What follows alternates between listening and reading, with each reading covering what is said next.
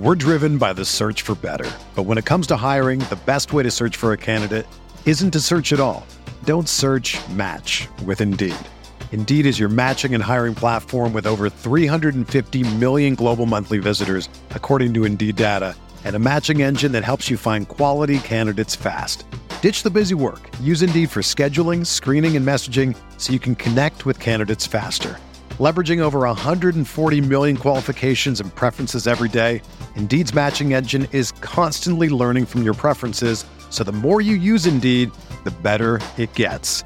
Join more than 3.5 million businesses worldwide that use Indeed to hire great talent fast. And listeners of this show will get a $75 sponsored job credit to get your jobs more visibility at Indeed.com/Blue Wire. Just go to Indeed.com/Blue Wire right now and support our show by saying that you heard about Indeed on this podcast. That's Indeed.com/Blue Wire. Terms and conditions apply. Need to hire? You need Indeed.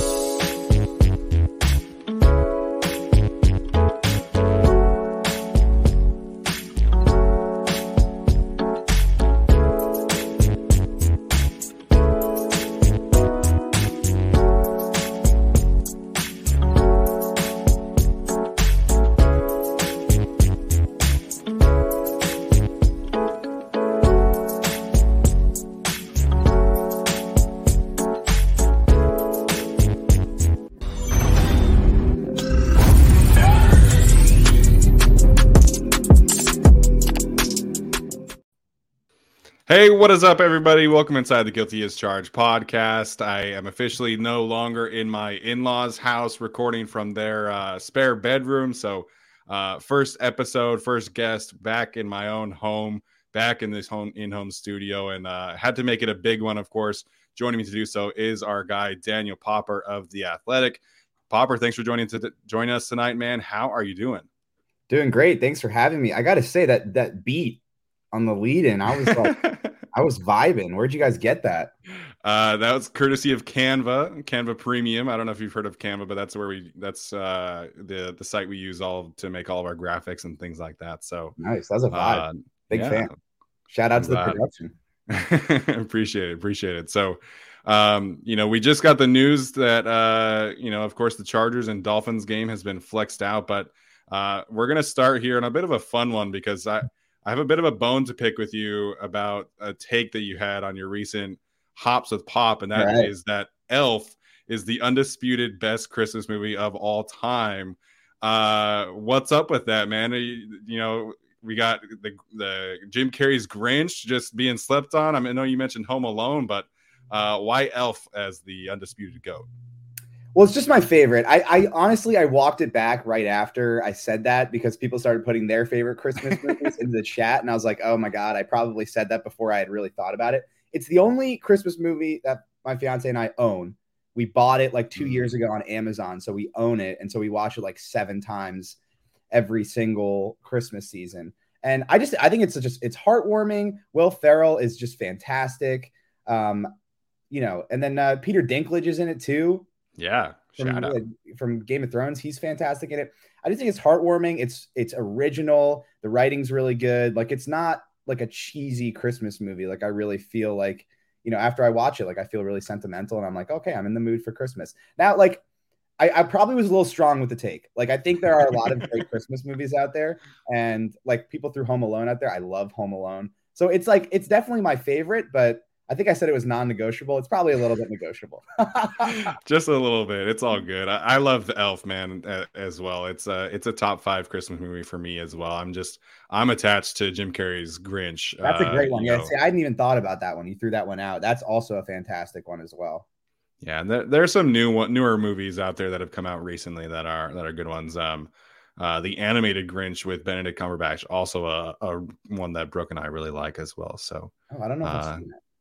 Yeah, you'll have to check it out then. I've seen like the old animated Grinch, like the old one, but I don't think I've seen the new one. Yeah, no, the new one has it's the score, I guess, is all produced by Pharrell, excuse me. Oh, Pharrell. And so there's one on there with Tyler the Creator that actually is like one of my favorite Christmas songs. Yeah. Oh wow. All right. So it's I gotta check that out. There you go. Add it to your list for sure. So, like I said, obviously here to talk about some Chargers football here. Of course, Pop, your initial reaction to the Chargers and Dolphins getting flexed to Sunday Night Football as instead of the Chiefs and Broncos game that was supposed to be that weekend. Yeah, I mean, I think everyone is sick of watching the Broncos play in primetime. I think literally that's what it comes down to, because it's not just that they're losing, like they just play a really ugly brand of football. Now it's coming out that Nathaniel Hackett is probably done after one season. It's just unwatchable football. The defense is fantastic. So they're an elite defense, but people don't really like to watch defense. Most people. I like to watch defense. I'm sure you like to watch defense, Steven. Yep. My father loves to watch defense. Grew up watching the 80s Giants and Bill Belichick back in the 80s, but most people aren't going to sit there and love like a 13-10 slugfest. So you figured it was going to get flexed out, and then just the storylines of that game are through the roof, right? You have the Tua Herbert, same draft class. Tua is coming into his own under Mike McDaniel, playing really well. And so, a lot of the storylines sort of write themselves there, and it sort of makes sense. Two teams that are at this point in the playoff hunt. Dolphins a little more in the hunt than the Chargers at this point, but sort of made sense. Yeah, you have to figure that every game down the stretch on Sunday Football is in danger of getting flexed out in place of a more playoff inclined kind of matchup. So I'm excited for it, man. There's going to be a ton of great storylines, ton of great matchups. Hopefully, we can get Joey Bosa back in time for that game. That'd be fantastic. But I wanted if that happens. Just saying. Really? Yeah, I think I threw out the Dolphins game. Just the way it's trending right now. Like we asked again on Monday to Brandon Staley, still no update. Probably means he's not going to be back at practice this week. We still haven't seen him in the locker room. So maybe week 15 Titans. I don't know. I would be surprised if he's back week 14, just the way things are sort of trending right now. But we'll see. I mean, basically, like they called it a torn groin, but the surgeon he went to see in Philadelphia is really a sports hernia surgeon. I know Staley initially put like a 6 to 10-week timetable on it. That was probably referring to like when he's going to be back at practice. And so 10 weeks would be, that week of the Dolphins game. So maybe he's back at practice that week, but how they've done it with injuries is like, we want a guy to practice a full week before he plays. And so, at this point, I'd be surprised if he's back for that. Maybe Titans week 15 is probably the earliest. I wouldn't be surprised if he's back. Yeah. I know this upcoming Friday is officially 8 weeks from the surgery. Right. So September 29th was the surgery. So Friday would be 8 weeks. So that gives you an idea. Like 10 weeks is probably the back end of like when he would return to practice, not necessarily return to game, if that makes things a little bit clearer. Yeah, absolutely. Well, I know people ask us all the time about Joey Bosa's return, so I appreciate the clarity there, and I'm sure you've gotten that question a bunch too. Never gotten the question. I don't know about you, man, but we're so sick of talking about injuries this year, and it's just like every other week, and now this week again, we're going to be talking about Trey Pipkins potentially not playing this week with his MCL injury, kind of just popping back up again, and it's just been a season of never-ending injury talk, man. Yeah. It's just I feel terrible for Trey, right? Because he's put so much work in to get to this point. I wrote all about how he went down to Dallas to work with Duke Manyweather all off season, and he was a different player. Like we all saw it before he hurt his knee in that Cleveland game. Like he was looking like a long-term solution at right tackle. I give him a ton of credit for putting the work in to get himself to this point and take all of those tools that we've seen and turn it into like real legitimate production, both as a pass protector and run blocker.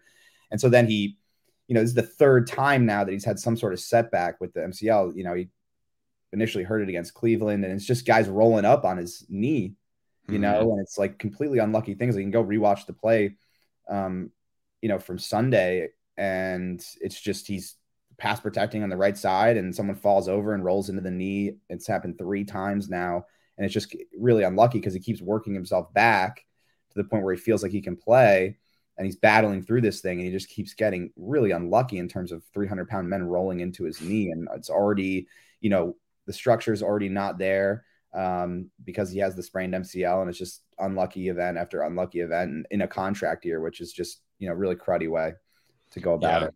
Absolutely. And when he was healthy, he was playing fantastic football out there. Yeah, And I thought that he was 100%.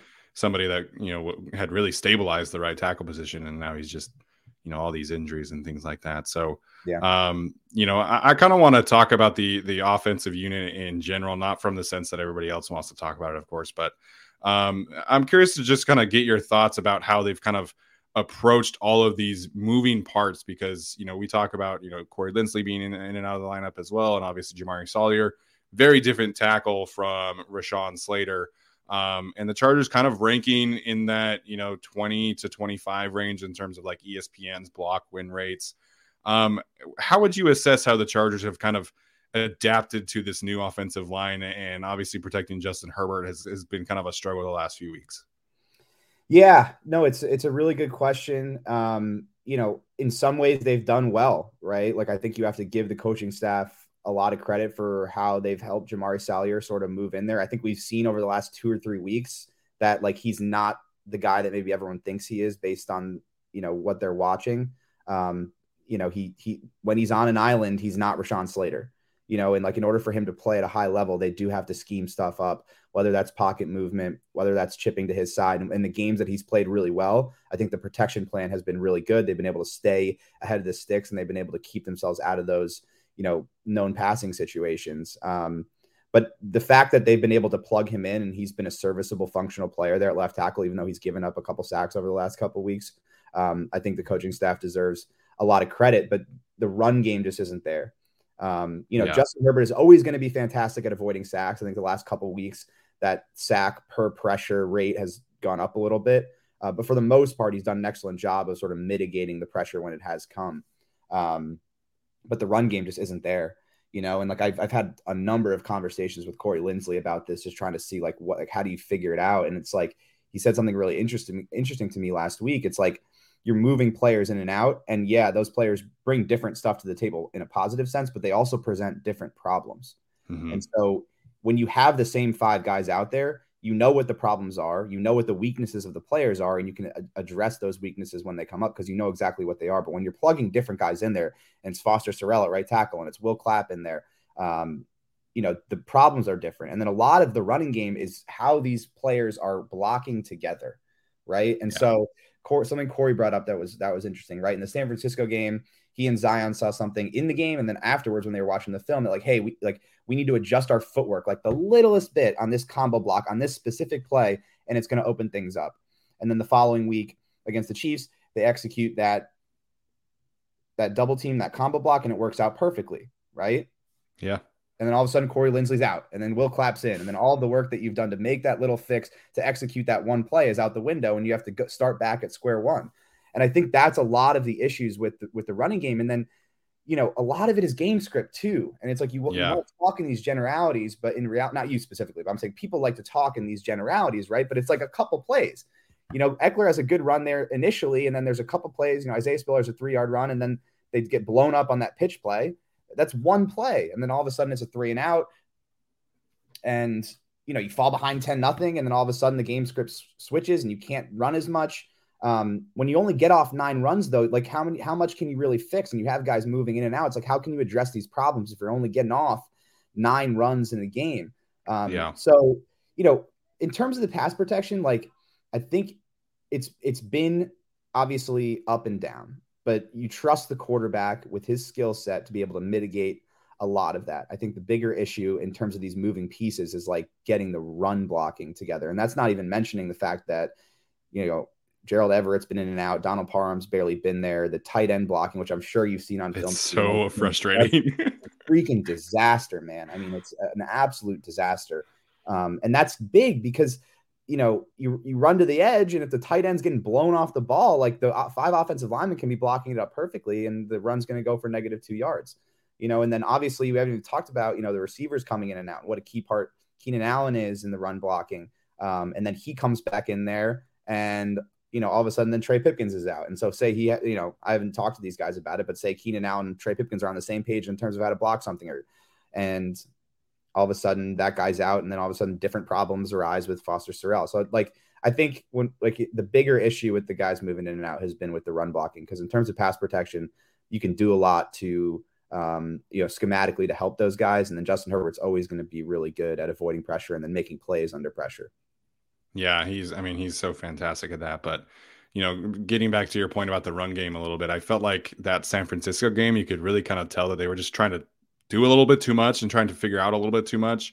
And then, once Kansas City came rolling in, it was a simpler, more, condensed approach. And I felt like it worked, to their advantage in that game. And Eckler was able to have really his best game for quite some time, at least in terms of rushing and production.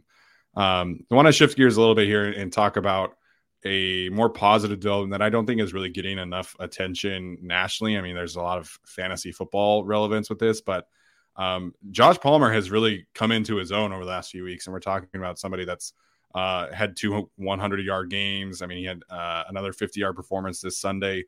What's kind of the vibe around Josh Palmer these days? And really, what kind of advantages do you see that presenting when Mike Williams gets back in a few weeks? Yeah, I think we've seen, the vision that they had for Josh Palmer when they drafted him, right? A guy that can play in a lot of different spots, can win outside in contested ball situations, yards after the catch. Like he even was able to access the deep part of the field. Like that's not, the top part of his skill set. But, I think we've seen the player that they thought he was going to be, a guy that could, run really good routes, create separation, make plays in contested catch situations. And I think they're really excited about what he could be. And he does give you a lot of flexibility because we've seen him fill a lot of roles, right? Like when Keenan's been out, even that Giants game last year, but even this year, you can see him that he can operate in the slot and he presents a mismatch in there because of his size. And then we've also seen him execute well on the outside, which is where Mike Williams plays, even isolated as that X receiver. So it gives them flexibility in terms of scheme on the field and also gives them flexibility moving forward because they could potentially move on from Keenan Allen after this season. And, that fits together, right? If Mike's healthy playing on the outside at X, and then you can have Josh Palmer as sort of your inside slot guy. So they're really excited about it. I think like the ball security has been a little bit of a weird issue. Like he's put the ball on the ground a number of times. Like he obviously, had that fumble that Michael Bandy recovered, but he lost the ball early in that game as well. He was down down by contact before the ball came out. That's the only like knock I would have against it, but you're seeing the production, you're seeing him win against man coverage. And they're really excited about his development. And I think he's sort of on track for what they expected from him when they drafted him in the 3rd round last year. Yeah, absolutely. It's been really fun to see him come on. And there was a lot of strong takes about Josh Palmer to start the season, but I mean, he had the knee injury and the second concussion and things like that. So I think now that he's healthy, we're really seeing, him come on strong. Yep. Have to get your thoughts here about the run defense, because you obviously wrote a great article yesterday about it with the yards per attempt on design rushes for the Chargers, worst since 2000 of any team in the Super Bowl era. It could be worse than that because the data only goes back to 2000. Yeah, right. It could be worse than that for sure. Obviously there's a lot of moving parts there. Obviously Austin Johnson's not playing anymore. Otito Ogbonnia, Christian Covington, we all know this. How does this run defense get better in your eyes with the personnel that they currently have? Because this is, we're talking about upcoming matchups with Derrick Henry and Jonathan Taylor. And, obviously the Dolphins have Jeff Wilson and Raheem Mostert. So how do the Chargers go from worst since 2000 to maybe like 28th in the NFL would be nice? Yeah. I mean, the one thing that Brandon Staley brought up was, creating 2-on-1s on the edge instead of 1-on-1s. And like you saw that James Conner run that went for 20 yards, that was just a straight up missed tackle by Asante Samuel Jr. I think early in the season when Austin Johnson was on the field, like I didn't think the run defense was that bad down to down. It was like one big play a game where they were giving up, 50-yard run where somebody missed the tackle on the back end and it was out the back door for a long gain. Like, I was calling them catastrophic explosives because that's really what they were. I think since Austin Johnson has gone down, it's been different. Like it's been a lot closer to what it was last year, which was, losing at the point of attack and giving up 5-6 yards a pop, and not necessarily like those catastrophic explosives that were skewing the numbers earlier in the season. And then a lot of it is coming to the edge. Like it isn't like it's a matchup league, as Brandon Staley said, and like it's not hard to see what's happening. Like Kyle Van Noy is not particularly stout on the edge as a run defender. He's certainly not Joey Bosa. That's not what they brought him in here to do, but he's being asked to do it because of injuries. And we can talk about roster construction and edge depth because we all had concerns about the edge depth coming into this season.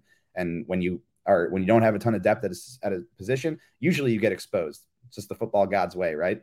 Yeah. The teams are attacking Kyle Van Noy. Like a lot of these long runs are coming at him. And then, if you don't have that stout player on the edge, like a Joey Bosa who's really going to set the edge and create penetration there, then your linebackers have to fit perfectly. And then your secondary players, if they're one-on-one, have to make a tackle on the edge. And that just hasn't happened.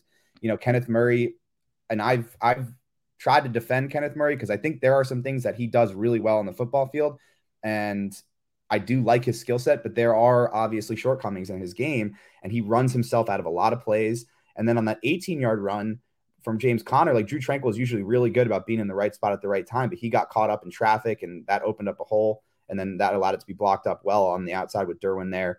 And then whichever corner was on the outside, I didn't see if it was Asante or Michael Davis. So how it gets better, like you got to put more guys at the line of scrimmage. Like that's how it worked against San Francisco. It was throwing these 6-man fronts up there with Derwin James on the edge like that. If you are up there at the line of scrimmage and your players can't make plays, you got, with the numbers you have up there, you got to put more numbers forward. The issue you get into is if a team can run it and pass it. And that's what you're going to have with the Dolphins, right? Like, Brandon Staley said about the Cardinals, like, listen, they have all these talented receivers. We really wanted to limit the pass game. I understand that. But like with the Dolphins, like if you're going to play that type of game and go into that game and be like, all right, we're going to take away Waddle or try and take away Waddle and Tyreek Hill in the passing game, right? Like, they will gash you. They will absolutely gash you. So the issue is, if you throw more guys forward, a team that can do both is gonna dominate you, and that's like the real issue right now. But the only way to create a 2-on-1 and add an extra number is to put more guys at the line of scrimmage, right? So it's a tough situation. Like you lose that many guys up front, it's gonna obviously impact your rush defense. But the other thing I'll say here, and not to rattle on here forever, but good. Go for it. I asked Brandon, just to get it on the record now at this point, at this stage in time, like what is the philosophy, like broadly, what is the philosophy with the run defense? Because he said in the past that preventing explosive passes is what the entire defense is built around, right? 2 deep safeties, a lot of shell coverage, roof on the coverage, as he said, and prevent those explosive plays. And I was basically like what in a perfect world, how much are you giving up against the run? Because obviously you're going to dare teams to run a little bit when you're playing like that, but how much is too much? And he gave a really good answer. It takes 8 5-yard runs to equal a 40-yard pass. And you have to start with that premise. So they're going to give up some rushing yards. That's never going to go away. They're never going to be, a top 10 rushing defense. But the key is can you not be the worst rushing defense since 2000? And that's the issue, is that I understand the philosophy. You can agree with it. You can disagree with it. That's what the defense is going to be from a philosophical perspective. But you have to be a little bit better against the run. You can't be this bad or else you're not going to be able to play good defense.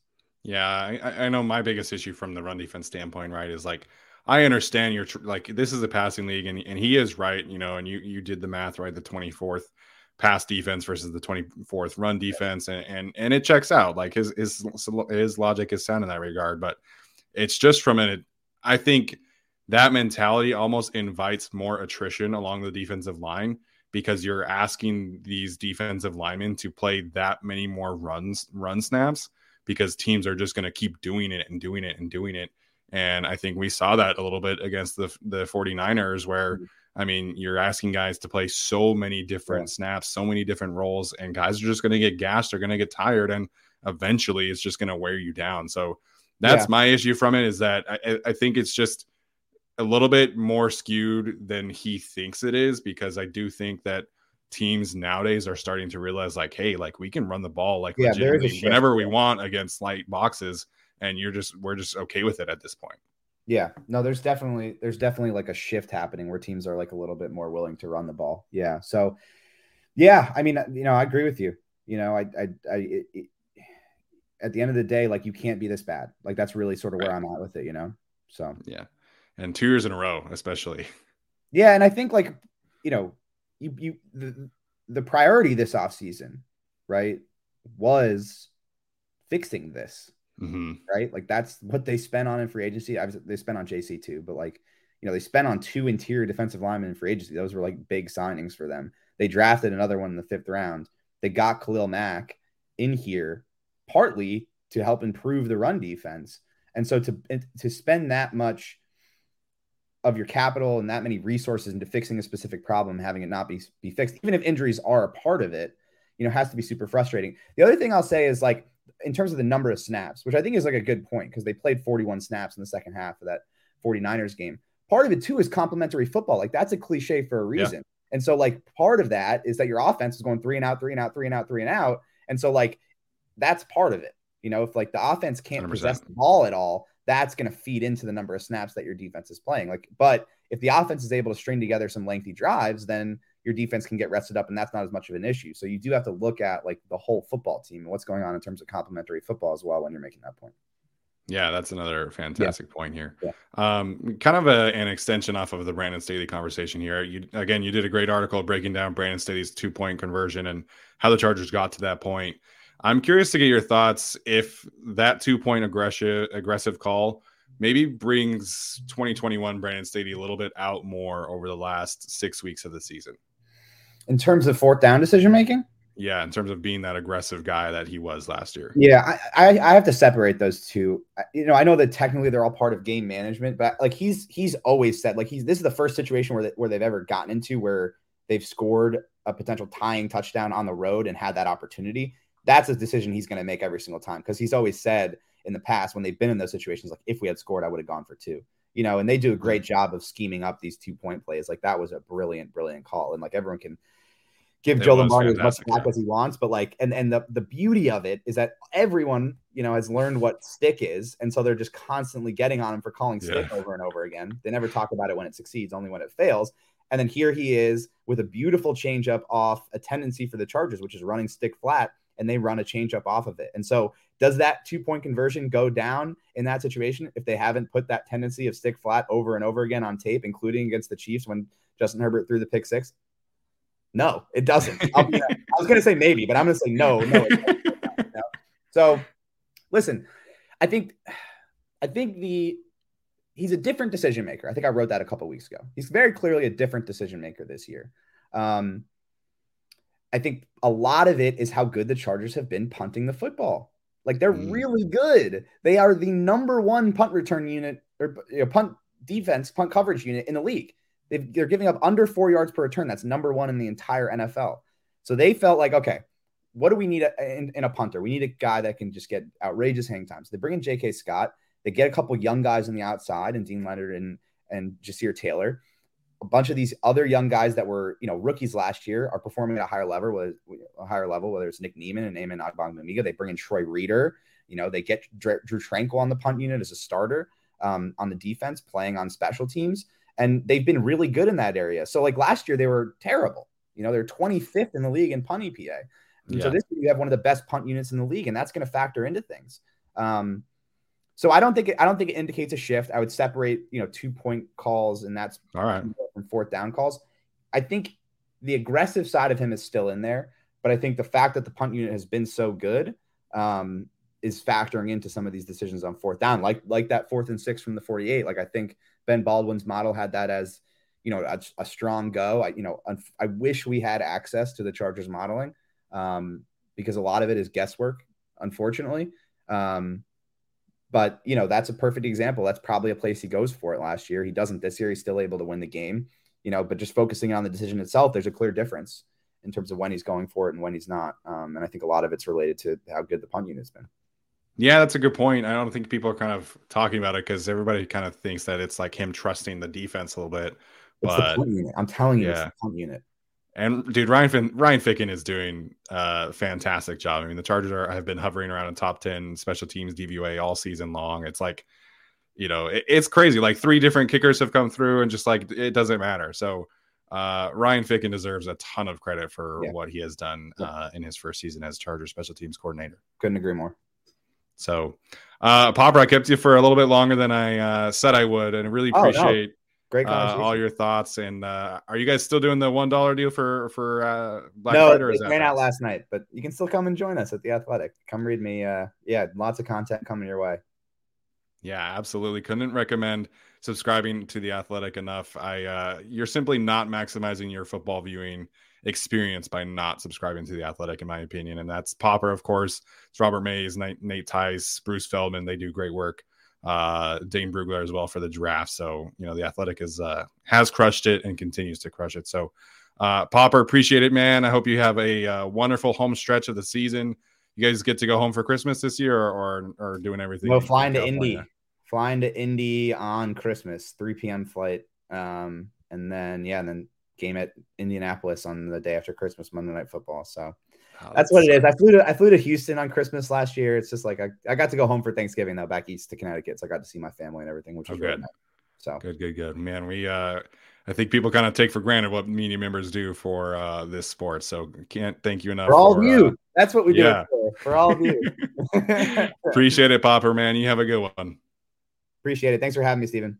Yep. Mother's Day is almost here, and you can get her the most beautiful time-tested gift around. A watch she can wear every day from Movement. Whether your mom is into classic dress watches, rare and refined ceramics, or tried and true bestsellers, Movement has something she'll love. And right now, everything at Movement is up to 50% off site-wide during their Mother's Day sale. A watch is a gift that celebrates all the time you spent with mom. And a Movement watch is even more than that. Movement uses industry-leading materials for their fresh, modern watch designs. From technically complex ceramics to vintage-inspired style. All for an incredible value your wrist and wallet will both love. And with one-size-fits-all convenience and fast free shipping and returns, it's a stress-free shopping experience. Save big on the best Mother's Day gift ever with Movement. Get up to 50% off site-wide during their Mother's Day sale at MVMT.com. Again, that's up to 50% off at MVMT.com.